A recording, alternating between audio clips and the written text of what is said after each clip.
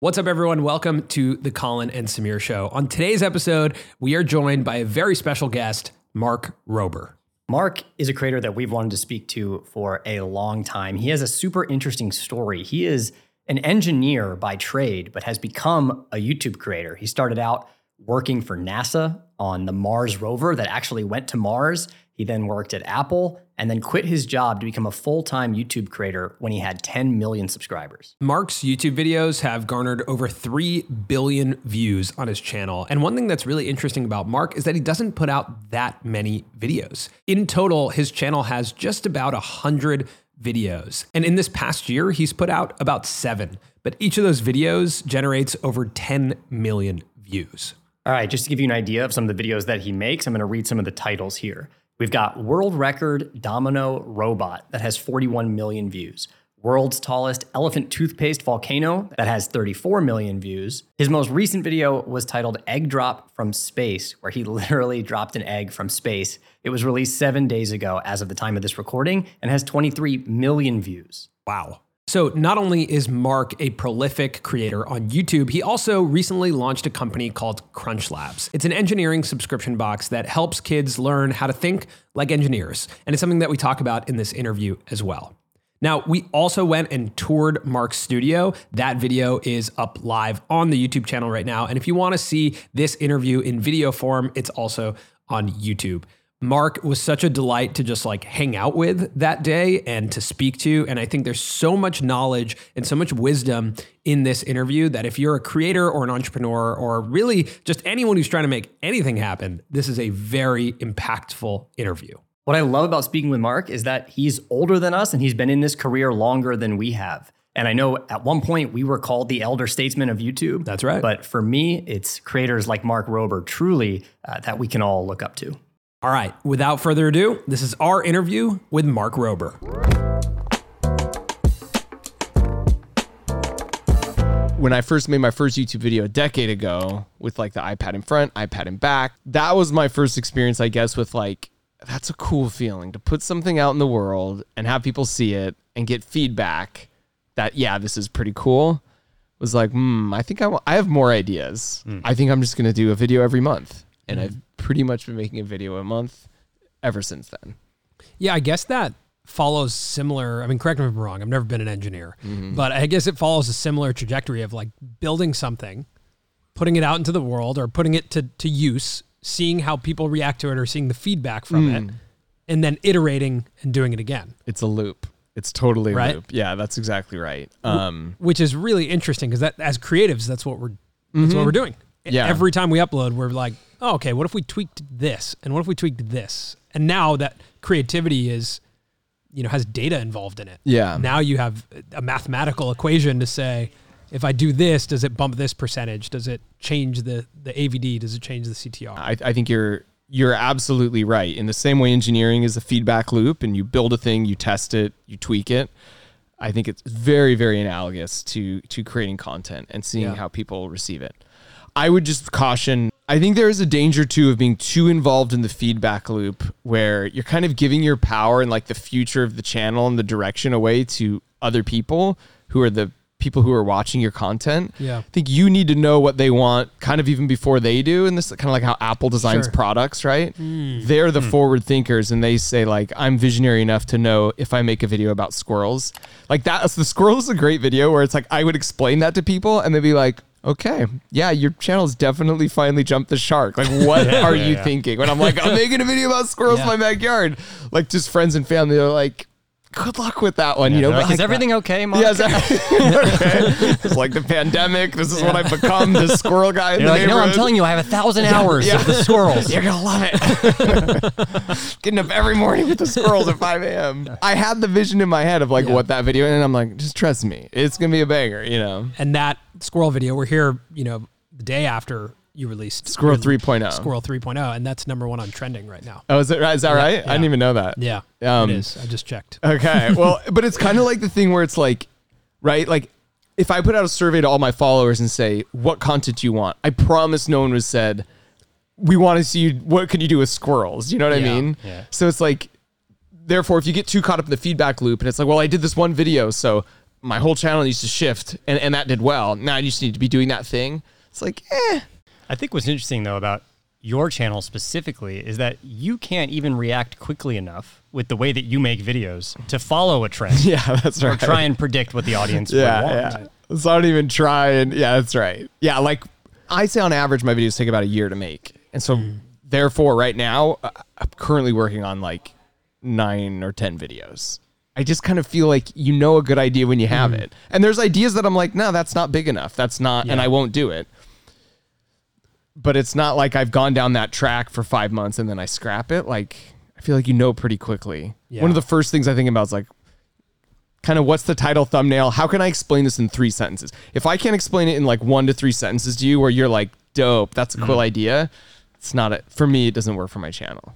What were the inputs to push you to make your first video? I always wanted to be on the blog Gizmodo. Really? It's just like kind of funny. Wow. And then I had that Halloween costume that I took to a party, but I had an iPad in front, iPad in back. You do a FaceTime chat. It looks like you have a hole in your body.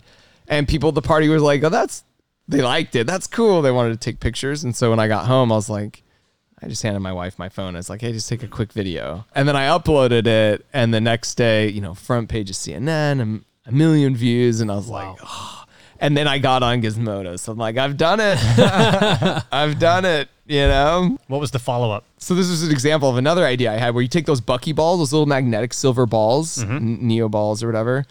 And if you draw on a magnetic whiteboard a target, you can play darts with those magnets. So it was like, I know. Yeah, not a Mark Rober thing. You guys clearly aren't impressed. Roll the clip. Didn't react to that. You could throw it super hard. Behind the back. Up top. And then I did I think how to film animals at a zoo with you use the front facing camera on your phone. You just stick it up to the glass and they they see their own reflection and they go up and look at it and you can hit record and get that. So I really like the idea of using junk you have lying around your house to make a concept because it just feels so approachable and obtainable and inspires people that wait, I have stuff around my house. What could I do? So anytime there's the option of let me just buy the expensive thing off the shelf and save me a little bit of time and just have it done versus let me make it myself with a little bit of duct tape and popsicle sticks and a motor that you find in this RC car. Right. I will go the latter every single time because it just feels more obtainable for other people to have their own ideas, and it kind of breeds that kind of authenticity thing. It's not just I just throw a bunch of money at this thing and it exists. It's I'm just a dude in his backyard making videos, Yeah. I mean, your most watched video is incredibly obtainable. Oh, skinned watermelon. Yeah. It's Most 4 minutes attainable. long, and anyone could do that. So literally, the first video we're getting Apple, I did that watermelon one, and it had 30 million views in 4 days. And in those times, those were crazy numbers. And so I was like, Did they say anything? No, but it was it was always weird with them with my channel. Cause when I first went on Kimmel asked me to go on and after I'd been there maybe 8 months and it made it all the way up to a senior VP, one level below Tim Cook. And the response was we should be focused on making great products. So it wasn't an actual no, but it was clear that they didn't want it. Yeah. And then I was like, dude, you can't tell me what to do on my weekends. As long as I don't say I work for Apple, which I was never going to. You can't tell me I can't kayak. So you can't tell me I can't go on Kimmel. So I just did it, which obviously was a very good decision because we're very good friends now. And it was that's been just a lovely relationship on a lot of different fronts. So it's How big was your channel at that time? 4 million subs. You're working a very high-end job and making YouTube videos at the same time. Throughout the progression, that's unlike anyone else's startup YouTube career. Yeah. Right? Was there something nice to the fact that the YouTube channel wasn't your full-time job? Yeah, 100%. And that there wasn't financial pressure on those videos? Or did you feel any sense of pressure on the videos? What was that experience like? It's a good point. So first of all, I'll say, and I don't think anyone who's watching these, I didn't say this for a long time because people didn't know what kind of money you can make on YouTube, but it's probably for at least 2.5 years, I was making more money on YouTube than I was at Apple before I quit. You know what I mean? So it wasn't necessarily a financial, part of it was a financial thing, but you're exactly right. I'm a conservative engineer. I would say I'm a reluctant leader. I'm a reluctant, I will eventually do it if I have to, but the idea of just creating a massive team and all this stuff. It's like, man, the more I could keep it, it's just like, I'm just a dude who's making these videos. It's a hobby. It's no big deal.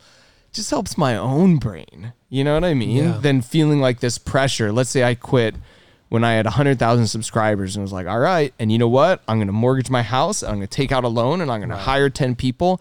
That is such a different frame of mind than I'm just a dude who works at this company who on my nights and weekends and spare time, you know, with even having a family and doing other stuff, like I'm going to work on these videos. It's a side hustle. It's like such a different mind frame. Totally. But I think I'd have to imagine that making more money than your job at Apple on YouTube, like there has to be a level of excitement or validation or something attached to that. Yeah, 100%. And also like all my buddies at Apple thought it was so cool. Like I had a senior VP call me into his office just because like his kids, he'd seen the videos and he thought it was really interesting and cool. And he wanted to say like, hey, I like this stuff, you know? And so like literally at work, I was getting more opportunities because of the YouTube stuff, you know? So when it comes to, you know, ideas, because it seems like whether it's engineering or YouTube, kind of in the business of ideas, you know, you're in the business of like thinking of something different and trying to implement it. One thing I find really fascinating about you is how few ideas make it to air on your YouTube channel. You're not a data guy, which I'm learning about you, but average views per video on your channel are significantly higher than that of Mr. Beast. Really? Obviously, he has over 700 videos. He has over 700 videos, but on average, each one of your uploads performs, you know, higher than his. You've also had a video cross 50 million views every year for the last 7 years. Oh, really? I didn't know that either. Yeah, we're not data guys. We have a data guy.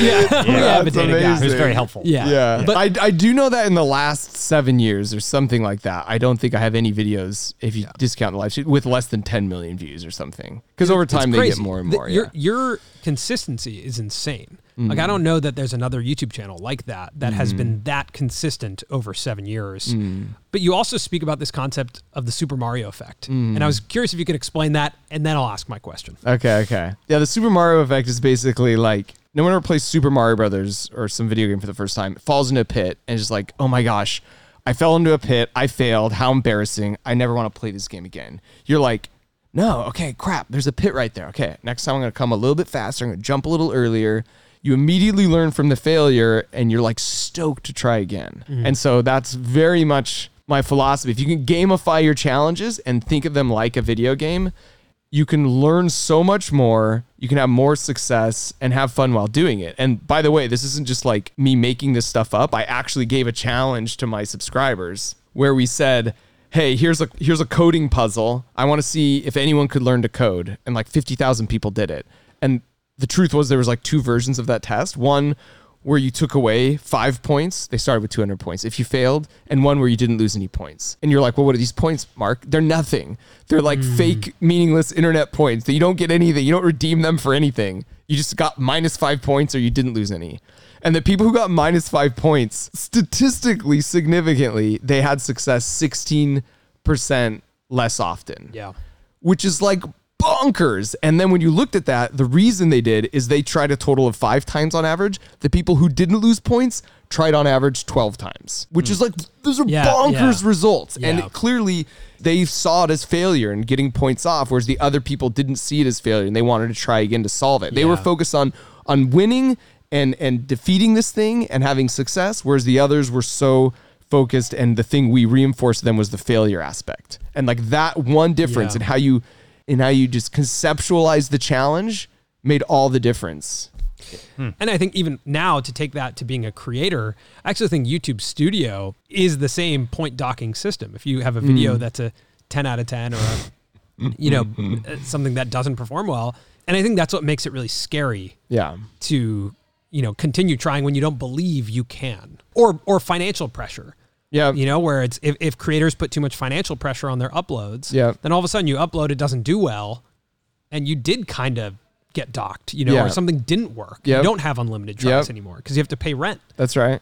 And I think that's all to say, like, the goal is actually to get to that Super Mario effect, to say I'm in a position where I can learn. Yes and no. I mean, and the other thing I want to be very clear about is like, having a 10 out of 10 video is a signal. Like that Yeah. is information Yeah. that you shouldn't ignore. Sure. Do you know what I mean? Yeah, agreed. Going back to your point, yes, you don't have unlimited resources, but I just inherently disagree. You know, at the beginning I had 2 iPads. That was my video. Right. My next video was like magnetic balls on a whiteboard. Right. My next one was just like turn your phone around and put it up to this thing at the zoo, right? I didn't start with unlimited. Now I have Yeah. resources, and in some ways it's a competitive advantage. I think Jimmy would say the same thing. If you told us we can only spend $5,000 on a video, fine, $1,000 on a video, and you put me and Mr. Beast with 100 other people, I would guarantee that the 2 videos we put out, put us on a channel, have someone else on camera, and I think the way we would approach it would be, I think we'd be in the top percentage of people who had that $1,000 and did it. Like That sounds like a challenge that we should make Sounds happen in like a real fun life. video. Yeah, that sounds like a good And video. even Jimmy says that if he runs out of money, he's Yeah. still going to be making videos no matter what. But that's an Yeah. interesting challenge where it's 10 people. Yeah. Maybe you increase the sample size. Yeah. Everyone has a budget of $1,000. None of those people can be on camera themselves. So Yeah. we don't know whose video it is. Yeah, that'd be funny. But That's but fun. then you'd see my guys like, this is a can opener. But Speaks exactly like Mark Rober. Yeah. Exactly. That's But I mean, good. you kind of know that's true. Like Yeah. we've done that experiment already because Sure. both Mr. Beast and I started with nothing. Like Yeah, we didn't, yeah, we fair, weren't fair. like gifted all this money. You know what I Totally. mean? When it comes to the YouTube videos you're making today and what you're building here in this space, how do you describe it to someone? If I had to boil my mission statement down at this point, like what I'm about, it's like getting folks, especially the young folks, stoked about like science and education. You know, when I was young, you had Mr. Wizard's World and like Bill Nye, but you didn't have any cool engineers. I didn't really even know really what an engineer was when I was the age of like a lot of the years of my channel. So to be like a guy who's like trying to be aspirational to these kids, and it's also like if something doesn't exist and you're an engineer, you can just freaking will it into existence. Right. That's the closest thing we have to a superpower. And stories are the closest thing to magic we have in this world. So it's like you combine those two things. I think as a kid, it just, I love that I'm able to do that, and that resonates with some kids. So it's like, it's the carrot approach, not the stick approach to learning. Because school can sometimes suck. And you're like, I hate this and I'm not good at math. But if I can get you into the video with a catchy thumbnail, and all of a sudden you're learning about chemistry reactions or how balls fly through the air and why, or what explosions are, and you've learned a bunch without realizing it, it's like, gotcha. I gotcha, you know? Yeah, it feels like right now the impact that you have is very much aspiration, inspiration. I'd be curious, do you ever miss the impact that you had working at NASA, working on the Curiosity rover that goes to Mars, or working at Apple on products that potentially tons of people could be using? How do you think about the difference in impact there? Yeah, it's a good point. So there is an element where it's like, yes, I am not physically designing the piece of the rover that goes to Mars, or working on that thing for Apple that will touch a bunch of lives with this physical thing. But in my mind, it's like, it's a pretty huge net positive for what I'm doing now versus just what I was doing there. And now even with the Crunch Labs boxes, where people physically are holding a product and building and having that experience where they're engaging not just their eyeballs, but their hands, and viscerally getting into the trenches with me, like that totally scratches the itch. I would say even in some ways more than doing just at NASA and Apple, because it's like my fingerprints are completely all over this versus being like a very small part of a big thing. The most aspirational career right now is to be a YouTube creator. Your trajectory was very different. You didn't leave to go full time until you had 10 million subscribers. Yeah. So you didn't leave until you had 10 million subscribers. You didn't rely on YouTube for money, you know, for a long time. I'm curious to kind of dig into that a little bit more around that concept of trying and failing, or destigmatizing failing when, you know, how do you do that as a young creator right now? Is it that you have another job and make YouTube videos? How do you keep yourself that nimble to try? I mean, one way I was able to make it the Super Mario effect and make it like this fun game is because it was my side hustle. There just wasn't pressure on it for me. For me, part of it was like the opportunity cost of like this thing I'd gone to school for. I had a graduate degree in. I really like the company and my people I was working with. But I would say, dude, even if you have a job at some company, even if it's like it's not the most high paying thing and you don't love it, like the more it feels like a side hustle, the more you could keep doing that thing and then be stoked to get home and work on the thing and edit. I'm blown away by how much I was able to do on my own, just with the passion and the excitement of it, you know?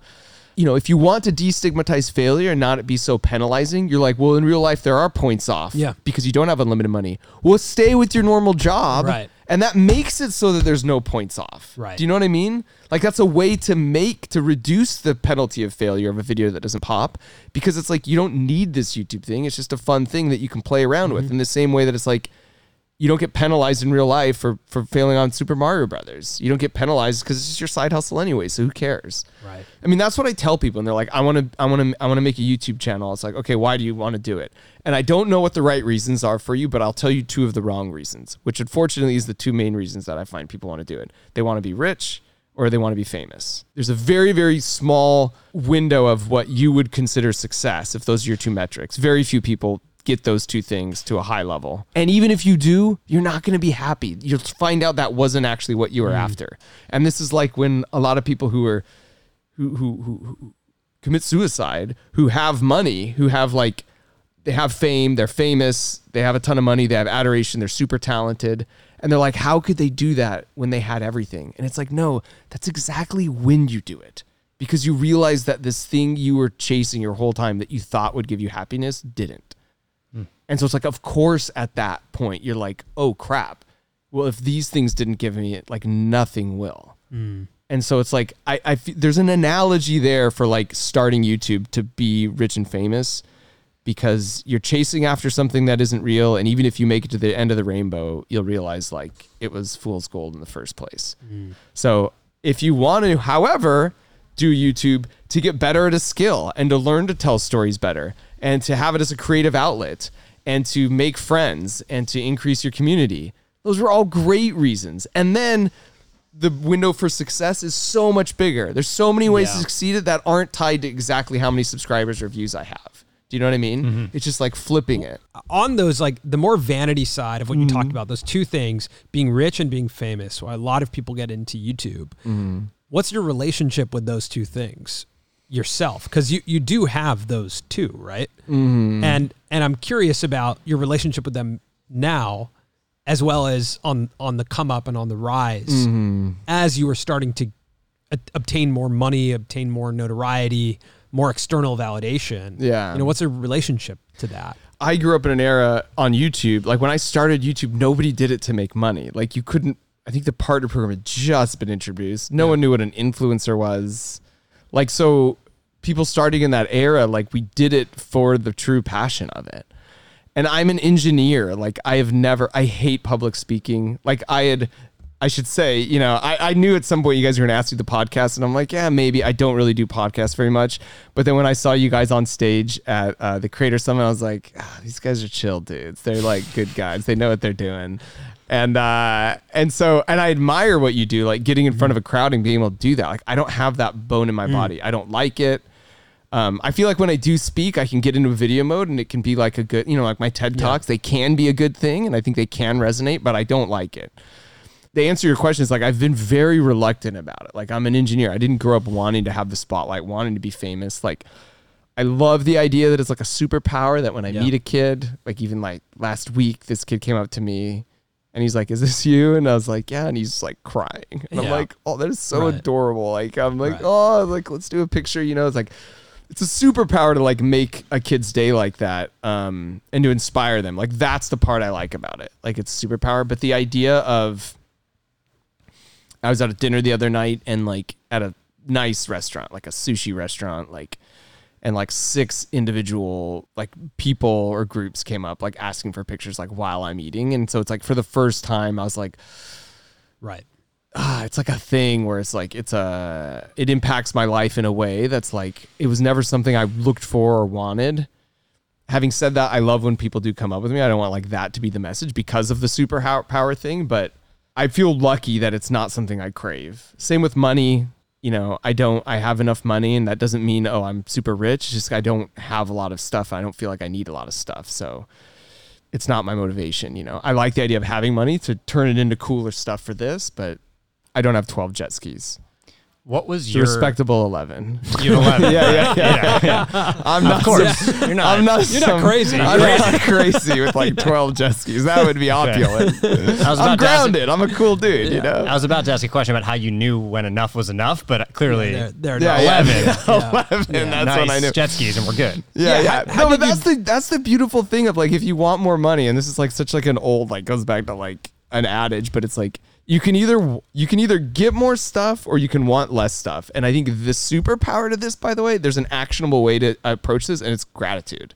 Like actively being grateful. I was talking with CGP Grey. He's like another YouTuber, he's a really cool guy. But you know, the idea of a gratitude journal, like the end of the day, if you just actively think about 3 things you're grateful for at the end of each day, you know, that actually has a measurable difference on people's happiness and well-being. It's such a simple life hack. Yeah.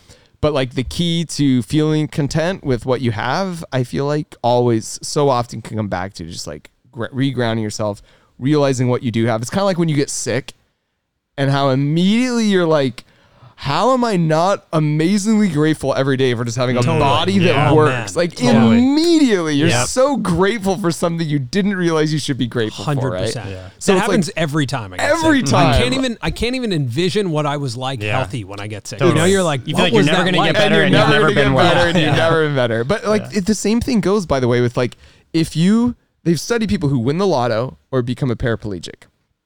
And for the first year, the people who win the lotto are happier, and the people who become paraplegic are less happy. Yep. But after a year, on average, they've both returned to their baseline level of happiness before that happened. And this goes back to the thing about it's a feature, not a bug, where it's like we're super relative creatures and we kind of normalize to our situations.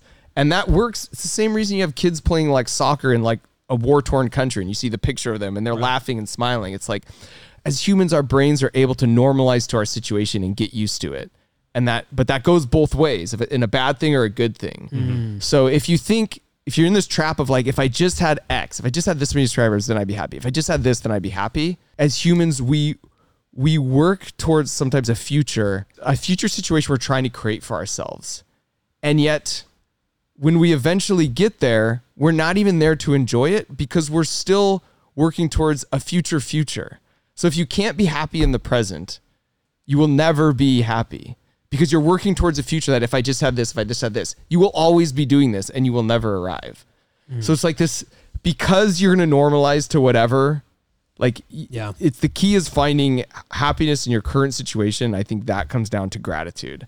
And that's not to say you shouldn't have goals. You shouldn't be challenging yourself because you should. And that matters. But I think a good checkpoint is like, if you're pinning so much on your happiness with something that's happening in the future, that's a good sign that you're never going to achieve that happiness. Even if you achieve that thing, there will be something else for you. The thing I thought about when you just said that is like, I think we probably normalize high stress situations more than others. Like, we start to build in a way, like we've been making YouTube videos for 10 years. I'm very comfortable in a very high stress scenario. You know, I'm very comfortable with pushing myself to edit overnight. Very comfortable with, you know, like I've put myself in those situations. Yeah. Do you think that there is I guess, is that just a side effect of this career we do? Do you fall into that at all? It could also be survivorship bias, where it's like, those who are in this position able to make videos and do that are those who keep doing it, and those who like can't handle it, like filter themselves out. So I don't know that the situation creates that, as potentially it's also just like, that is what it is. Those who can handle it and work that way. But I for sure am. And it's like, it's something I tried to fix for a long time. Like for me, it manifests itself as like procrastination, where it's like, I just can't psych myself out to start editing the video sooner than I know is like the absolute last minute. And even I'm like, I have the time, I'm going to start 3 weeks earlier. Pressure's on, Mark. You better get this done. My brain's like, dude, you actually have way more time. Yeah, right. I know Mark said like, you got to do it. The pressure's on, but it's not really on. Like you've got time, you know? And then I just can't take it seriously until it gets to the point where I'm like, oh crap, I am screwed. Yeah. And then my brain switches and I get in this flow state, and then I'm like focused, and it's like, I tried to fix it for a long time, but it's like, I don't know, it's working. And I'm not staying quite up as like 7 a.m. as I used to be like as much. And it might be 2 a.m. or something. And it is kind of stressful at the end, but it's like I'm focused and I get it done. So I stopped trying to fix it and I just accept it. You also have to enjoy doing the work, right? Like rich and famous is not a lifestyle. And so many different creators can have so many different types of lifestyles. I'm curious for you, like, what is the lifestyle that you have? Like, what does it look like to be a creator, the type of work that you're doing on a daily basis? For me, it's like my favorite part about working at both NASA and Apple is when we could get into the rooms with the floor to ceiling whiteboards and we were brainstorming and cool ideas and how do you do ideation. And like, so that's a lot of what I do now. Like after this, we're going to go down and one of the product designers on Crunch Labs has a demo that we've been talking about that he wants to show me and I get to see it and give feedback on it. And that's like, that gets my heart pumping so much. I love this. I know this is going to be in kids' hands. We really go nuts on these boxes and make them like as awesome as possible. To the quality that we put YouTube videos out in builds, like we try and do that with these boxes. So a daily life for me is like a lot of the ideation and the fun and the creative. And now I've got, I'm building up a team of folks around here. Again, reluctantly over time, like, all right, I build up the team as needed, but they're very talented, creative people. And it is so freaking rewarding to support yourself, surround yourself with people who can, that's one of the things I'm learning. It's kind of a challenge and stuff is learning to build and manage a team. But like, if you find someone who's like really good, they can scale you in a way that's like magical. In other words, take what you can do and multiply it by 3 or 4. If you find a person who's not a good fit, they can do the opposite. And it's like a 0.5 effect, they could take you, multiply by 0.5, divide it by 2 type of thing. You know what I mean? It's like, it goes the wrong way if you don't have the right person. So now building up this team around me of really creative, really productive people who are strong in ways that I'm not has been like pretty rewarding and cool and fulfilling. Yeah. When it comes to the videos though, you haven't necessarily scaled the editing. Oh yeah. No. So like I still edit and write my own videos. I have an assistant editor who goes through all like the raw footage and stuff and helps me. But even with the squirrel video, again, we're talking about that because it just got released like 12 hours ago. But we had so many hours of footage and it was only till like 3 weeks ago that I finally sat down with all the footage and looked through it and said, all right, what's the story? And so it's like, I feel like the story is found in the edit. Even if we do the world's longest field goal kicking robot and we take it out, I have general points I think I want to hit in the video. We'll go out and film it though. And whatever happens, happens. And the very last thing I do on the videos is film the intro. And the parts where I'm like, so today we're going to go out and blah, blah, blah. It's because I know at that point what happened and what the important parts are. So I'm going to focus more on today. Let's say we kicked a really far field goal, but wasn't accurate, or the opposite. It was really accurate, but didn't go very far. Well, then I'm going to focus on the beginning. Like today we're going to just try and who cares about accuracy? We're going for the longest field goal kicking robot, right? Or if the opposite is true. Yeah. Today, you know what? Instead of just trying to kick it far, I'm all about accuracy. You know what I mean? So you can play to your strengths and craft the story around like the actual thing, right? Would you ever let someone else find the story for you? No, absolutely not. Because I love it and I think I'm good at it. This is something Kimmel always tells me about when I tell him I edit my own videos, and Beast as well. I hate that I know 2 Jimmys. Mr. Jimmy Donaldson Beast. Yeah.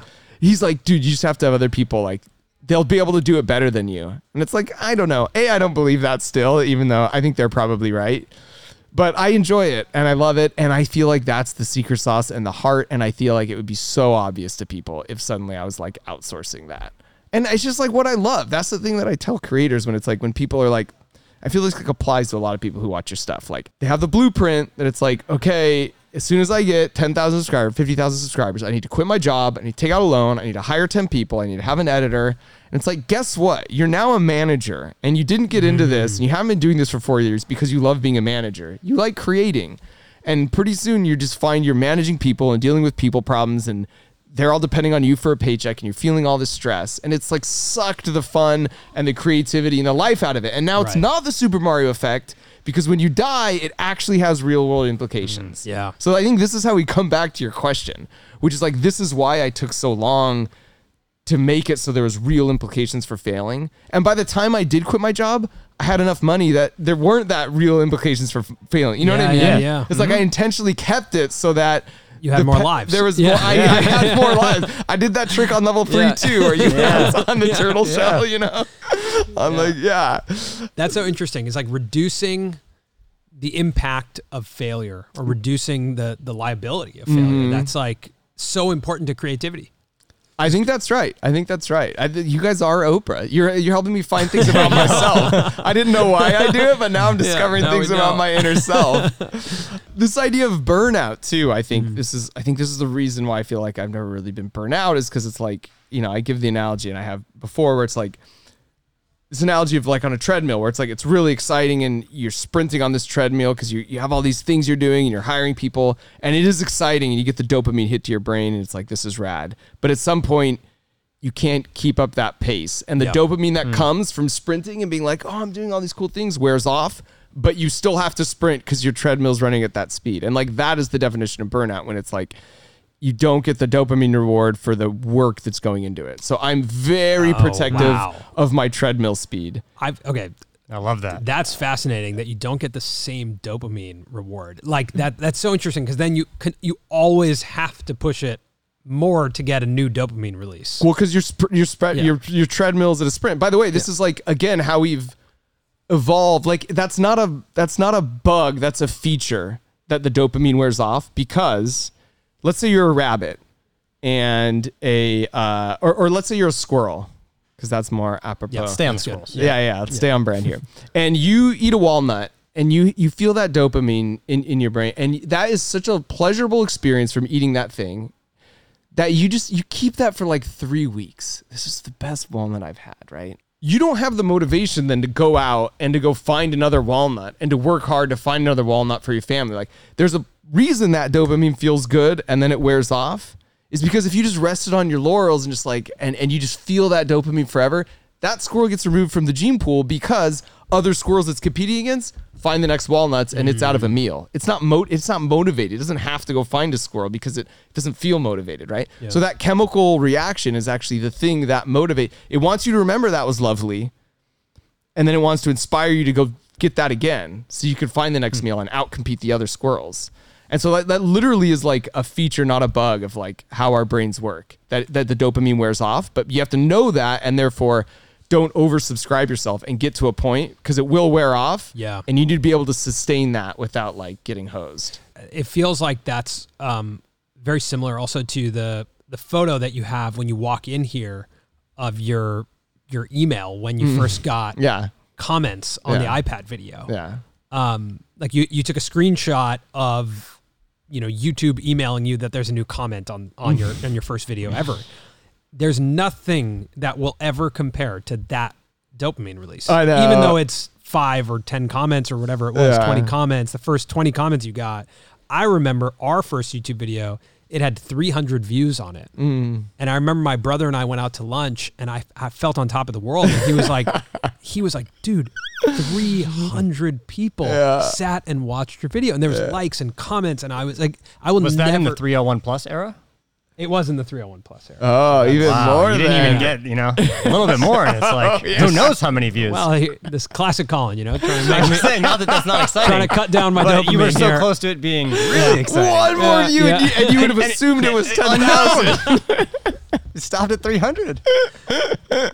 Sorry. Yeah. Carry on. I don't even know what I was talking about now, man. Mildly interesting. No, your point is interesting, though, where it's like the delta from, like, I still feel, to your point, I'm chasing that high of that first iPad video. Yeah.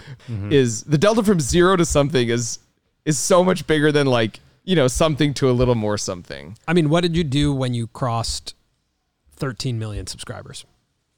I celebrated because 13 was such a milestone and it mattered to me. I'm just kidding. I'm just kidding. Right. I have no idea. Yeah. I have no idea. You have no idea, but you could probably remember 1 million. Yeah, for sure. I remember 1 million. I remember 10 million. Yeah, 100%. So like those, I do think we do get numb to it, and I've never heard it like that, but that's really interesting. And the second thing I wanted to say was that when we were brainstorming concepts and titles for this video, one that came to mind that we kept coming back to was why Mark Rober jogs and doesn't sprint. Just because it was coming off of our call with you, there was something very interesting about you've been so consistent across so many years, and you're not. You came across, even just in our short conversations with you, of someone who's not like, oh, this thing happened, I have to get a video out, I have to do this thing. You're like, you're jogging on this pace to I love to, it. to beat. Yeah. You can just keep going because you're jogging at a comfortable pace. Yeah, I think it's great.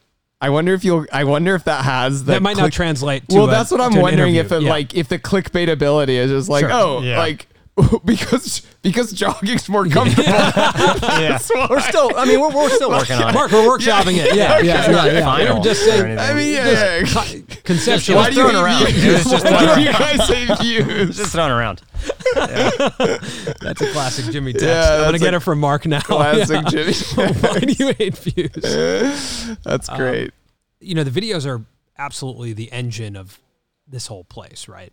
I mean, I'm curious if this is one of the most impressive spaces we've been to from a creator. If not, for me right now, I was going to call you on one of, to be honest. For me right now, I think the most impressive. There we are. Yeah. Maybe we'll just start you at the most. Yeah, I'll just start Cut that out. sentence over and say, this is This the most most. impressive place I've been to when it comes to, a creator space. There's obviously a whole team in here. This is a huge place. Like, does all of this, can you pay for all of this just from YouTube AdSense? Yeah, so I started the company Crunch Labs. Yeah. I accepted no funding. Got it. It was all self-funded. Self-financed. This place was all self-financed. Crunch Labs has already paid me back. It's cash positive. Wow.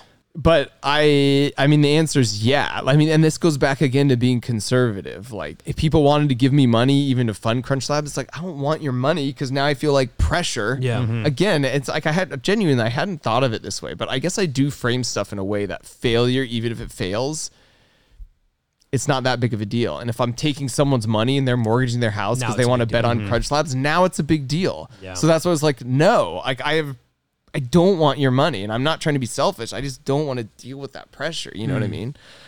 I'm curious, when it comes to the financial side of the business, being that you are friends with people in traditional entertainment, like you are friends with Jimmy Kimmel, I'd be just curious to know, is there something that he didn't understand about the business of YouTube that he now knows and that you also have learned maybe about his business? Oh, for sure. Like, I mean, he says that publicly, that he saw a future in me before I saw it myself, even still, and he's like, we should do a TV show together. And he's like, I'm Jimmy Kimmel. I mean, he wasn't arrogant like that, but I think he expected me to be like, of course. Yeah. But he didn't understand, and we've had a lot of conversations. He's come to, it took 3 long phone calls from him to convince me to even let's explore this, because it's like, I'll make way less money, fewer people will see it, and I won't have full creative control. Where do I sign, Jimmy? This sounds amazing, right? And I think he's kind of come around to seeing, he's really getting the understanding of the creator economy and the power that comes with that. And that was one of the reasons why I think, having seen that, he's like, you really need to do something like a Crunch Labs, And so I started going on that before you started seeing some of these other creators, luckily, also doing their own businesses that are kind of popping. But I think 4 or 5 years from now, there's going to be a lot of articles about creators who are, there will be billionaire creators, Right. a handful of them, Yeah. You'll just start seeing it more and more and more. The direct to consumer with your influencers, especially with the data darkness thing that's going on with you can't track. Right. Yeah. It used to be really easy It's to not just easy to find audience it's online. not as if easy you to don't find have an an audience if you don't have it. Can you explain that, the data darkness? Basically, yeah, you could track people. Facebook collected everything. So if you if you had a widget and you wanted to find people who would want to buy that widget, it was pretty easy because they give you all the data and they say, I love widgets, and here's my birthday, and here are the other things I like. It was really easy to find those audience. Now with the data darkness, where you can't be tracked and stuff, and cookie policy, it's harder to find those people.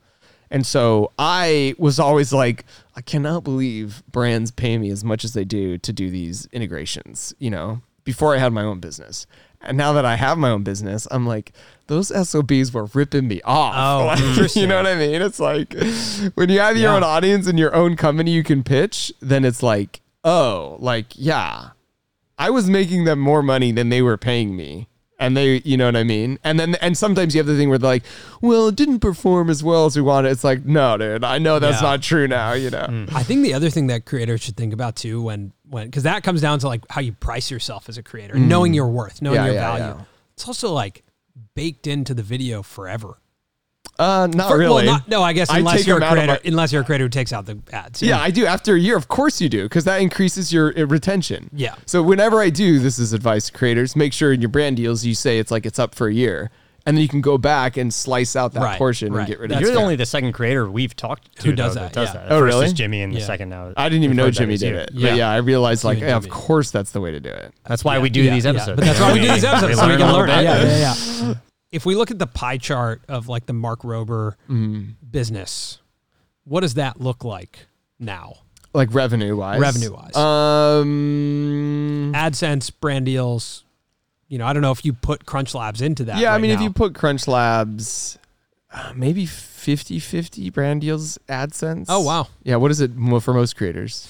I mean, it totally varies. It varies. Yeah. There's some creators that are 80% AdSense, and there's other creators who, like us, I would say we're 10% AdSense. Oh, really? Yeah. Mm-hmm. And 90% brand deals. 90%, partnerships with companies. But you're much more like mass audience, I think, which lends itself to AdSense. Yeah, I think back right. to the concept of data darkness, like the value, as you remember or dig into what you're doing as a creator from a business perspective, is you're aggregating a certain group of people based on the content you're making, right? So for us, like we are making content that is, it'd be hard for you to be super interested in it if you aren't interested in the creator economy. Yeah, that's right. You're like a definitely more niche. So we're very niche. So that means if you're looking for a place to advertise to people who are in the creator economy. Point. That's a good point. Right. That's so really like that's where I think even as creators continue to build, like you can build a career with a niche audience if you're really specific, especially because it's harder to find the people who are interested in a certain thing. That's right. That's a really good point. And so now if you are going to create, let's say your videos are like woodworking stuff, then you just need to find woodworking companies who will sponsor you too. Exactly. Yeah. And now with Crunch Labs, like I'd say Crunch Labs is significantly more than the other stuff. And I think significantly more than AdSense and brand deals. Wow. Yeah. Wow. Because it's that's a pretty short window for that to happen. I mean, we sold out in like 5 days and now we have a wait list of people who want, and that was in the order of tens of thousands of year-long subscriptions. And we have a wait list now that's pretty significantly long. And then we're going to relaunch at Christmas with like a lot of product. And most importantly, like we really poured our just guts into these it's a good product. Like there's nothing out there on the market where you get like this banger video that I try really hard on. The product itself alone is just a better product. And then you just have people who want, selling this concept of like, I'll help you to learn to think like an engineer. Parents are watching their kids be like so stoked to get these boxes, and who now are telling these parents facts about projectile motion, and who now say they want to be an engineer. Like what parent isn't going to, first of all, continue that subscription the next year? Second of all, tell their friends and family about it. It's interesting. Gift it to someone else. Gift it to someone else. And now you're talking about the base premise of what you said makes a viral video idea. Also makes a viral product idea. Just makes a great product. Just makes a good idea, right? Yeah. Like it's a visceral reaction. The kid is having a visceral reaction because you're transforming them. That's right. They receive these pieces. They watch the video. They follow along. They build something they can interact with. They can shoot the Frisbees out. Yeah. Right? And then the parent is having a visceral reaction being like, that was a good idea for me to buy that for my kid. Yeah, that's right. I'm a good parent. That's right. And my kid is now doing something productive. They're learning, their minds, right. So it's like all across the board, there's all these visceral, tangible emotions that are happening that are causing the virality of this idea. Yeah, I think that's right. I think that's right. And like going back to like, I feel incredibly grateful that this is like so aligned with the core of what I am and what I want to do and what my goals are. I think you can make great products and you can sell them and they're great products and they make people happy. But if it also strikes the chord of just like, it's so aligned with what I'm trying to do, it's a freaking lovely combination. Which is why I say no to so much stuff. Like I'm very careful about what I say. I really try and swing from the fences and like pick my shots. And when this one kind of came around, I was like, oh yeah, this is a good one to just really swing for the fences for, you've launched Crunch Labs. You now have a company, beyond the Mark Rober, I guess, media side of the business. You also mentioned that you think that there will be, billionaire creators because of this, because creators are launching companies. And I think, one thing Colin mentions a lot is around how this is the kind of entrepreneurship or product market fit flipped on its head, where, previously someone would create Crunch Labs. They would say, okay, I have these, I want to teach kids how to engineer. Now I need to go find an audience for them. But now it's the inverse, where it's, hey, I have this massive audience interested in building and engineering. Let me build a company around that premise, which is I think why we're heading towards billionaire creators. Agreed. Is being a billionaire one of your goals? No. Do you care about that at all? No. If I was even remotely close, like I wouldn't think of it as even my money. Like I don't think that, the idea of generational wealth is like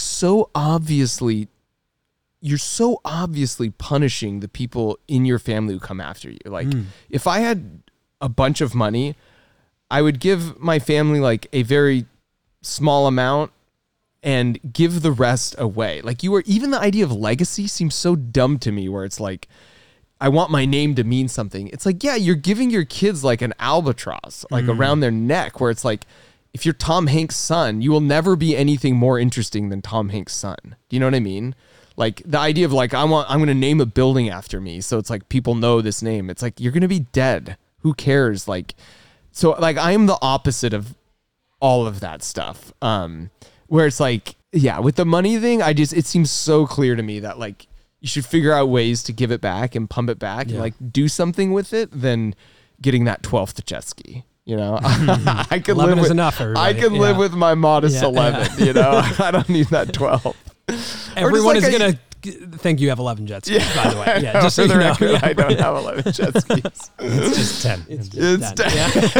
It's 10. Please. 11? Is it It's a crazy? respectable 10.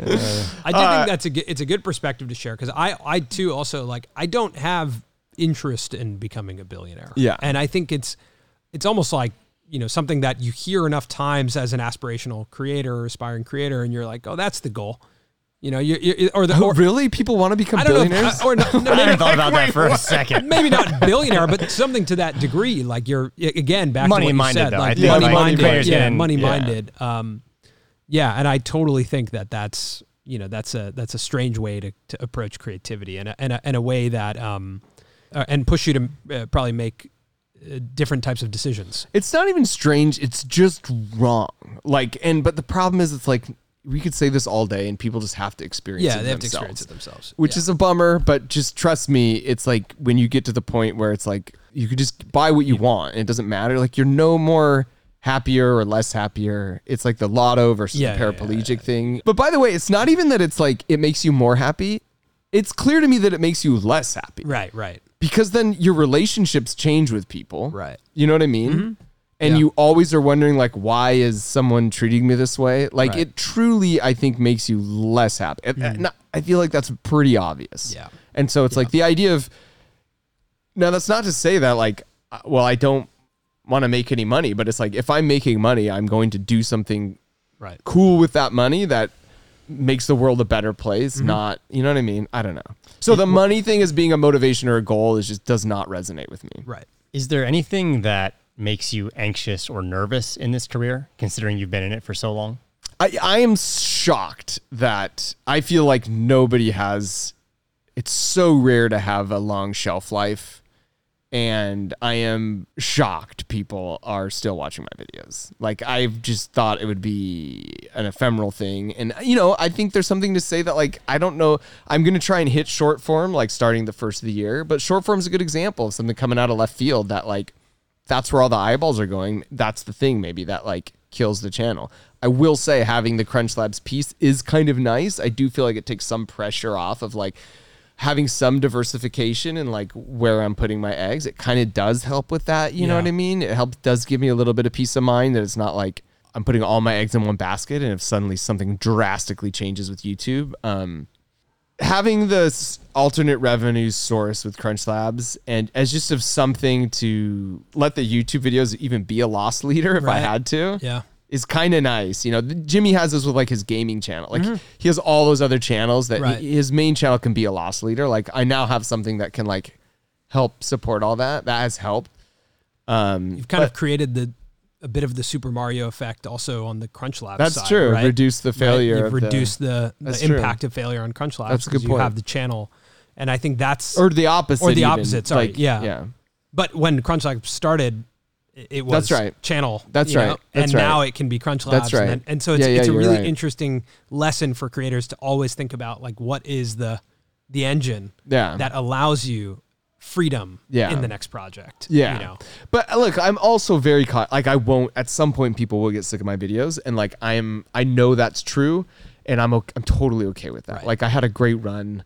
Like I have a ton of gratitude for just having had I've had, and it's a feature, not a bug. It's a feature, not a friggin' bug. At some point, the dopamine release of watching a Mark Rober video is just gonna go down, and it was cool. Yeah. we had a good run though. We had a good run, you know. It is that's gonna stick with me a lot. The concept of it's a feature, not a bug. I will think about that a lot. You know, you don't have a 5-year plan from here, right? Correct me if I'm wrong. Yeah, that's right. What is the thing in front of you right now that you're trying to tackle? Like, what is the challenge you feel like right now in the business, in, you know, your world that you're stepping forward to, that you're trying to tackle? Yeah, for right now, it's like definitely CrunchLabs and like learning I kind of enjoying the challenge of managing a team and picking the right people. And we're not going to do a bunch of different products. We have like the build box, which is like the thing. We're going to do one more, and that's it. We're going to have a store. We're going to be like the Apple approach. Mark my words, 5 years from now, we are not going to have like all these different lines of boxes. We're keeping it very simple. And you're going to have a physical space, like a physical store? Is that what you meant? No, online store. Got it. Not a physical store. But I'm just saying, like, there'll be the younger kind of box, maybe one that's a little bit older, and then if people want to just a really, really cool online toy store with creative toys, it's those 3 things, full stop, period. So I'm not going to, the same way with the YouTube channel, where I'm not going to hire 100 employees just for the sake. I'm not going to go get VC funding and scale up just for the sake of funding. We're just going to do it right. We're going to do it slow. There's no rush. I talked with Eric, you know, and Ryan Trey. I guess I remember this, but he's like, something you told us when we were at like one of the creator games was like, I'm not in a rush, like where I feel like I had to do 5 videos a month. So Ryan did his like great series but Penny series, his Penny series. But then he was like, it's okay, like take a month off, like YouTube 2 months off. I released 6 videos in the last 12 months, except for like now I'm pumping them back out because I was kind of stockpiling. But it's like, just wait till you got that banger and it's when it's ready to be released, and release it, and don't feel like there's no rush to become the biggest creator like immediately. Like do it right, take your time, enjoy the ride. Do you know what I mean? Like enjoy the ride. If you're not enjoying the present, like what are you living for? You will never arrive at the moment where you like feel happy about things. So I really like right now, I'm really trying to enjoy the early stages of the company and growing it at the same time, like growing the YouTube stuff and just like making videos there that I enjoy. And I don't know. Is there a world where, let's say, like, you know, people are over your videos at some point, but they're not over CrunchLabs, or you'd be happy just kind of running CrunchLabs? Possibly. I would say it's more likely that I would just be making videos for 50,000 people, and that someone else could run CrunchLab. You know, I could be involved. I don't know. I don't know. Again, that goes, you're asking me about a rock that's you don't know 3/4 of the way across the river. I haven't got to that point yet. Yeah. You know what I mean? And I don't worry. I don't lose sleep over that. All I know is my challenges for the next week, month, 3 months. You know, I want big picture stuff a year out, but beyond that, it's your crystal ball is just as hazy as mine. And anyone who tells you theirs is clear is lying. That's great advice. I like that a lot. And don't believe them. They're just making stuff up. I feel very, immense sense of gratitude for you spending the day with us and giving us your perspective. Any parting advice to creators? I don't know. Hopefully, I guess I'll say this. Like, I started YouTube at the right place at the right time. I've got really lucky with like a lot of things that have put me to where I'm at. And if I were to go start from scratch today, like I just don't think in 10 years I would be where I'm at. Like I just got really lucky with things. So I hope you feel inspired, not like bummed out somehow, because it's like, we're talking about, I'm an outlier. Do you know what I mean? So even though I'm an outlier, like results are going to vary. Take something that applies to you and hopefully it levels you up a little bit, but don't compare yourselves to the Jimmy Donaldsons of the world and feel sad when you're not getting what he gets. You know what I mean? Like this amount of views. I think our career path has been completely different from what I thought it was going to be, because I was comparing to other creators' career paths. And then once you experience it yourself, you're like, oh. And again, I think for me, in sitting and talking to you and even spending the day here, what feels like a big takeaway is like choosing where you want to receive your feedback from, like choosing what you want your feedback loop to be. Yeah. Like what are the, when you put the inputs in, what are the results that actually you're looking for? Because it's all subjective. This isn't objective. Yeah. You said one time like that you love like math and physics because there's like a single source of truth. Yeah. I don't believe there's a single source of truth when it comes to success on YouTube. Yeah, agreed. And I think that's the thing that you have to be very wary of defining everything based on a single source of truth. Yeah, and don't say success therefore is views and subscribers. Exactly. Like it can look totally different for totally different different. people. Like you guys are crushing it with what you're doing and you don't have the average views for video that Mr. No. Beast does. But like Yeah. in your world and what you're trying to achieve, like no one is doing anything close to what you guys are doing. I appreciate that. Appreciate Yeah. that. We will definitely use that in a sizzle. Cool. Thanks, Mark. Truly. Cool. Thanks, Mark, for All having right. us today. I really Awesome. appreciate that. All right. What do you do at the end? Like, do you do a fist bump? You just or keep going, all right. Okay. Yeah, All right. Yeah. Thanks, All right. Mark. And like Yeah. the music's Yeah. playing and it's like fading out. All right. All right. We're playing you out right Is now. it credits are rolling now? Okay. All right.